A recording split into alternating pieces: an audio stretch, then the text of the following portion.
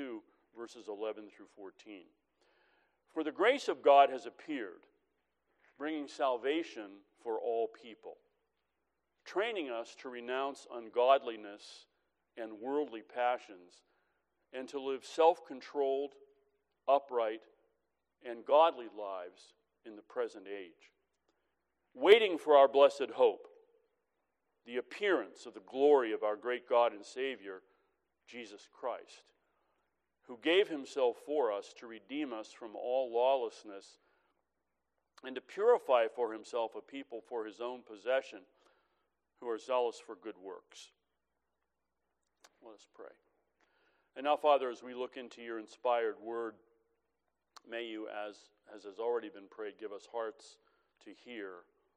Give me a mouth to speak it clearly, and may it be for our instruction, our repentance, our edification, and most of all for your glory.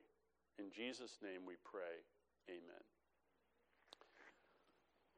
We live in evil times. It won't shock you if I say that. Most recently, a month ago, we were really oppressed, I think, to be told that we must affirm and applaud and take pride in what God says is shameful.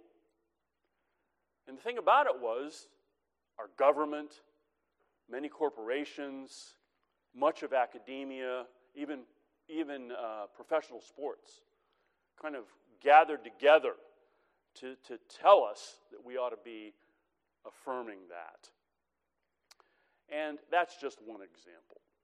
If we turn this into a discussion group right now, you could come up with 100 other examples of how we live in evil times. But we must avoid feeling sorry for ourselves. If we were to bring Abraham back, or Daniel, or Paul, and kind of describe what I just said, what would they say? They'd say, oh, we get that. We've been there, done that. We understand that, what it is to live in evil times. And it really ought to encourage us to realize that much, maybe we should say all of the Bible, was written to and for saints who lived in evil times. It's not as though this is some new experience, something new under the sun. One side of our discussion would be, how do we push back against that? How do we engage our culture? That's not my subject this morning. It's a worthy subject. But my subject is, how do we live in these present evil times? And that's what I think our text is talking about, really living godly lives between, as we'll see, what Paul says are the two epiphanies of Christ, the two appearances of Christ, his first and his second coming. And I think we can get at what our passage is teaching us if we ask and try to answer three questions. First of all, why should we live godly lives? What's our motivation? Secondly, what does a godly life look like? What can we say about it that God calls us to live? And then third, where does the power to live a godly life come from? And I hope to answer these questions, and I think our text speaks to them. Why are we called to live godly lives? And Paul uses a simple but profound and wonderful phrase to answer that question. Why should we live godly lives? For the grace of God has appeared. The grace of God, and there's the language of Epiphany. It has appeared in the coming of the Lord Jesus Christ. It is light shining in a dark place. That word is used elsewhere in Scripture to describe the stars shining in the sky. That language is used by Zechariah as he announces the birth and the coming of not just his son, but the Lord Jesus Christ in Luke chapter 1, verses 78 and 79. Because the tender mercy of our God, whereby the sunrise shall visit us from on high, to give light to those who sit in darkness and in the shadow of death, to guide our feet into the way of peace. That's the language of Epiphany, of the appearance of the grace of God. And let us note from our text that it is distinctively a saving grace. This world, I think we could legitimately say, needs many things, education and health care and good governance, and those are all legitimate things for Christians to think about. But above all, what this world needs is salvation. For the grace of God has appeared, bringing salvation for all people. Salvation from the consequences of our sins. Salvation from the wrath of God. In a sense, as the late R.C. Sproul used to say, we need to be saved from God himself and then for God. Grace has appeared, bringing salvation, as Paul says, to all people. There is a free offer of the gospel made to all. Prominently, he has in mind, if we look at his other writings, we won't do that right now, Jew and Gentile. Not just to Jews, first of all to Jews, but also to Gentiles. And by implication, we can say to men and women and children of every skin color, if you want to put it that way. Men, women, and children of every culture. Yes, even to Cretans, those evildoers, even to modern day Americans. In church history, Epiphany has been recognized at times, and I'm not advocating for the church calendar, but I'm simply saying it's a recognition. What was Epiphany a recognition of? It was the visit of the Magi to the Christ child. And what's the point of that? That the light of the gospel has now begun to shine even unto the Gentiles. And then says Paul, this grace of God, this is our motive then for living a godly life, being grateful for the grace of God, being grateful for the free gift of salvation in him. This grace then, notice the word, verse 12, trains us. Child trains us, instructs us what?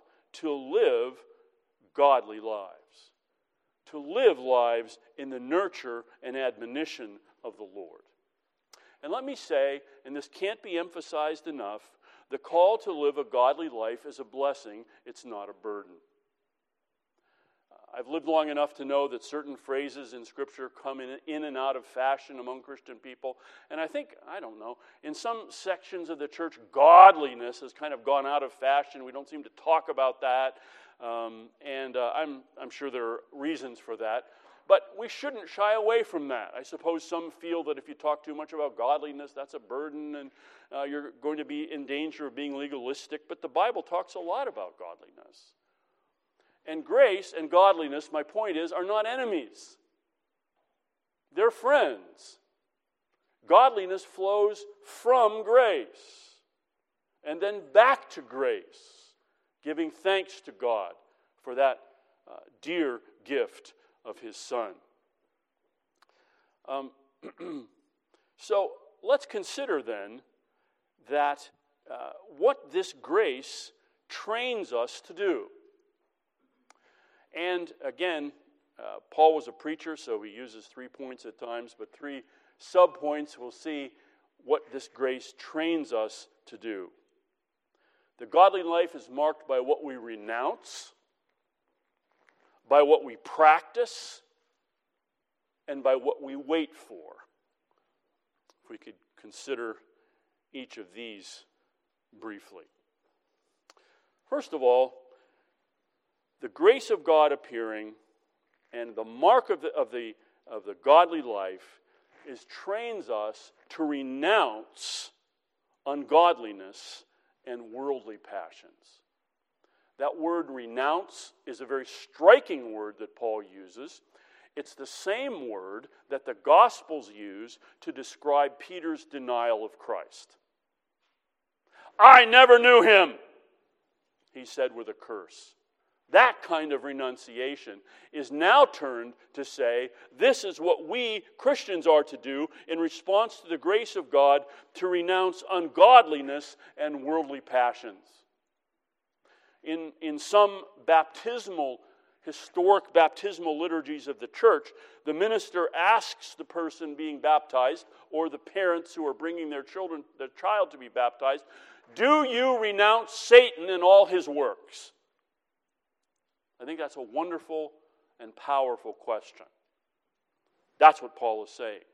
That's what the grace of God instructs us to do, to renounce Satan and all his works, to renounce ungodliness and worldly desire or worldly passions. Calvin says this ungodliness is irreligious neglect of God. What I think it was David Wells from Gordon Seminary used to say, the weightlessness of God. I think that's a memorable phrase. Most people, perhaps, that we would meet in our daily lives, they may or may not deny the existence of God. It's not so much that as it is that God is simply fairly weightless in their lives. He's not that important. He's not weighty. He's not someone really to be taken seriously, certainly not to be feared. That's ungodliness. We're to renounce that. We're to live in the fear of God. And we're to renounce, as Paul says, worldly passions. And of course, in this day and age, our minds might first go to sexual passions, and it's right to think about that. We are awash in sexual immorality. I've really wanted to go see the movie Oppenheimer, and I was talking to one of the young ladies in the church. She's like a 20-year-old yesterday. She said, I went with my brothers to see that, and we had to hide our faces from several different scenes. We just couldn't watch it. Oh, great. But that's the world we live in, is it not? But as I was thinking about worldly passions, I think we also have to think about self-love, which is kind of promoted as the highest of the virtues, is it not? We are told at every turn that we are above all to love ourselves and care for ourselves and take care of ourselves. And I'm not saying there's nothing to that. We are each fearfully and wonderfully made, and we can thank God for that and recognize that we have gifts and graces. I don't dispute that, but probably we shouldn't call it self-love. Clearly, what Scripture calls us to love, whom Scripture calls us to love, is to love the Lord our God with all our heart, soul, mind, and strength, and to love our neighbors as ourselves. As St. Augustine said, we need to get those loves properly ordered as a way of rejecting ungodly passions. Well, this grace of God then trains us in what we renounce. Then it trains us in what we practice. And notice it says to live self-controlled, upright, and godly lives.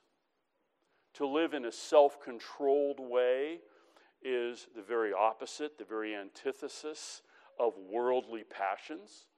And self-control is not merely a self-effort. It's certainly something that the Holy Spirit, it's a fruit of the Holy Spirit who enables us to do that. But it's so easy. In fact, we're almost encouraged to be out of control, are we not? We are, says Paul, to live self-controlled lives, not lives of excess. We are to be upright. And what Paul means there is living according to the will of God, obeying God's moral law, obeying God's commandments. Again, there are certain views of sanctification today that seem to minimize that, to sort of say that that's not what we're to do. That's contrary to grace to talk about obeying God's moral commandments. Who says? Whose Bible are they reading? Here Paul says it very clearly. The godly life, the grace life, is to be one of self-control. It's to be one that is to be upright and godly. We might say God-centered, God-focused, to glorify and enjoy God, as our catechism says, as Paul says in Ephesians 5, to be imitators of God. As you meditate on your life, and I hope you'll take these words away with you this afternoon, how does your life measure up in what Paul calls us to by the gospel? Grace trains us in what we renounce and what we practice, and then in what we wait for. Verse 13, as we live these lives, we are waiting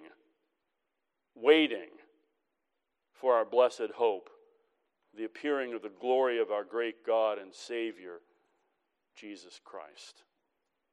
It's been called the blessed hope. And here's Epiphany language again. We've received the grace of the gospel that changes our lives in the appearance of the Lord Jesus Christ and living a perfect life on our behalf and dying on the cross and rising again. And now we wait for yet another epiphany, for the second appearing, the blessed hope, the glory of our Lord Jesus Christ. As Paul puts it in 2 Timothy chapter 4, he describes Christians in this way: they are those who love his appearing. Isn't that a wonderful description of a Christian? Are you one of those? Do you love his appearing? I confess I don't think about it as much as I should. I get too locked in to what's right in front of my nose and how I should be looking for the blessed hope. Because as Paul tells us in 1 Corinthians, if our hope is only in this life, we're pitiful. Why should we go to all the trouble of seeking to live these godly lives if it's only for this life? Why not eat and drink and be merry, for tomorrow we die? No, we are waiting for the blessed hope, the appearing of the glory of our great God and Savior, Jesus Christ. There's a little bit of a translation and textual issue with verse 13. Some other translations put it a little bit differently, but I think the ESV gets it right. Paul is not here talking about God the Father and God the Son, not that that would be wrong, but rather, who is our great God and Savior?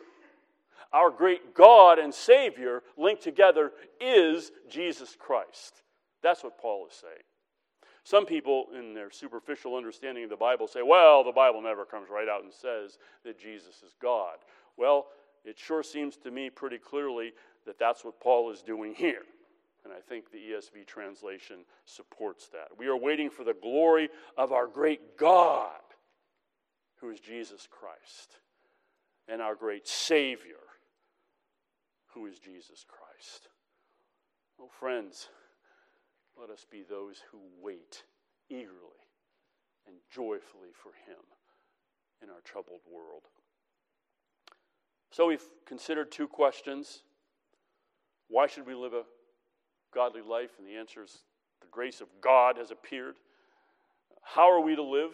We're to live in those three ways that we've been trained to live and what we renounce and practice and wait for. And then finally, and I think anyone, and I know you, have sought to live godly lives. And as one of the Puritans says, it's swimming upstream all the way to heaven, isn't it? It's against the grain. It's against the currents. It's against the culture. The whole way. This world, as another said, is no friend to grace. So we have to ask the question, where does the power to live a godly life come from? Do we rely on our own self-effort and discipline? I believe in spiritual disciplines. I think it's great to read the Bible and pray every day and read the Bible and pray with your families and go to church and use the means of grace. I believe in all of that. But where does the power to live the godly life come from? Let us never forget that it comes from the gospel. Paul's teaching, whether it's ethical or moral or eschatological or whatever it is, Paul's teaching never strays from the gospel. It's always rooted in the gospel, and it always comes back to the gospel. That's where the power to live the godly life comes from. And let's look at some particulars in closing. Paul tells us in verse 14 that our great God and Savior, Jesus Christ, gave himself for us. There's no hope of living a godly life apart from that. That our Savior gave himself for us. And two things stand out there. First of all, love. The wonderful, self-giving love of the Son of God for sinners. And secondly, not just love, not to diminish love, but the costliness of that love. We need always be reminded of that He gave Himself for us to be humiliated, to die on Calvary's cross for the sins of His people. What a costly love it is. But notice the two results of this. He gave Himself for us to redeem us from all lawlessness, to deliver us from all of our lawlessness. And we remember that our catechism defines sin quite simply and profoundly as lawlessness. That's what sin is. And the Son of God comes to give Himself for us to deliver us from lawlessness, that we might become, as it were, grateful, grace-changed, law-abiding citizens of the kingdom of God. And He gives Himself to purify for Himself a people for His own possession. We cannot purify ourselves unaided. I know there are passages of Scripture which urge us to do that, but it's always in the context of the gospel. And we can only purify ourselves because Christ has given Himself to purify us, a people for His own possession, a people who live for His glory. Purity. Ivory snow, I remember that from my childhood. I think it was laundry detergent. And the advertising slogan for Ivory Snow was 99 and 99/100% pure. That is to say, when you buy Ivory Snow, that's what you get is Ivory Snow. And that's what purity is. It's a singleness.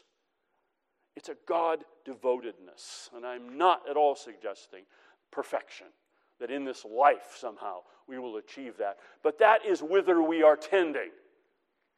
That is where we should be going, because Christ gave Himself to purify a people for Himself.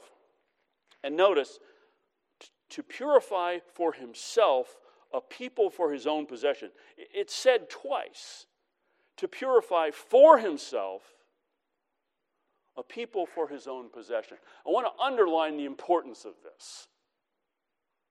We live in times where there is lots of discussion about identity and who we are. And some say, well, we can change our identity and we can reinvent ourselves and so on. This is a vitally important statement about the identity of God's people, and we should make a big deal out of this. Do you understand that as Christians? This, above all, is who you are. You are a people belonging to Jesus. You are a people for His own possession. You ought to greatly rejoice in that and remember that every day. Finally, His people, His godly people, His redeemed people, His grace-touched people, in whom He has broken the power of reigning sin, as the hymn says, are zealous for good works. And may, again, grace and good works are not enemies, they're friends. Good works are rooted in grace. And may we be zealous for good works. You were praying for persecuted Christians in Congo. I've been praying for persecuted Christians in Manipur, India, this is India, this is far eastern India. Manipur is one of the states way in the far eastern India, near China and near Myanmar. And I had the privilege of going there 3 times back when I was a pastor to teach pastors in the Presbyterian Church of India. And recently, the last few months, and you never hear about this in the Western media, Hindus have gone on a rampage in Manipur. And they have killed at least 1,000 Christians, and they've burned at least 300 Presbyterian churches to the ground. And it's partly religious, it's partly tribal, these conflicts, and it's a little better now. I keep in touch with a couple of the pastors over there. But all of this is to say, the last email that I had from one of the pastors, Pastor Ken Tombing, said at the end of his email, but the ministries are continuing. Wait a minute, in the midst of persecution and your brothers and sisters are being murdered and your churches are being burned to the ground. What? The ministries are continuing. Wouldn't it be a temptation if and when outright persecution breaks upon us as American Christians? Wouldn't it be so tempting to say, well, forget about ministry. We just need to survive. We need to run away and hide. We need to protect ourselves, don't we? But the ministries continue. And what wonderful ministries they have. There are many orphans in Manipur because of drugs and because of drug-addicted parents and because of civil war. And so there are ministries to babies and to orphans. There's a Christian school that educates many of these orphans. There's a ministry to women who were formerly prostitutes and drug addicts that gives them workshops and gives them a way to make a living and support themselves rather than turning to drugs or prostitution. But I was very moved to read that the ministries continue. They sound to me like people who have been saved by the grace of God and are now zealous for good works. May that be true of us. Let us pray. Father, we do pray that we would not be as those who look in the mirror and go away unchanged, but that we would hold your word close to our hearts and put it into practice in our lives and inwardly digest this and live gratefully to glorify you. We pray in Jesus' name. Amen.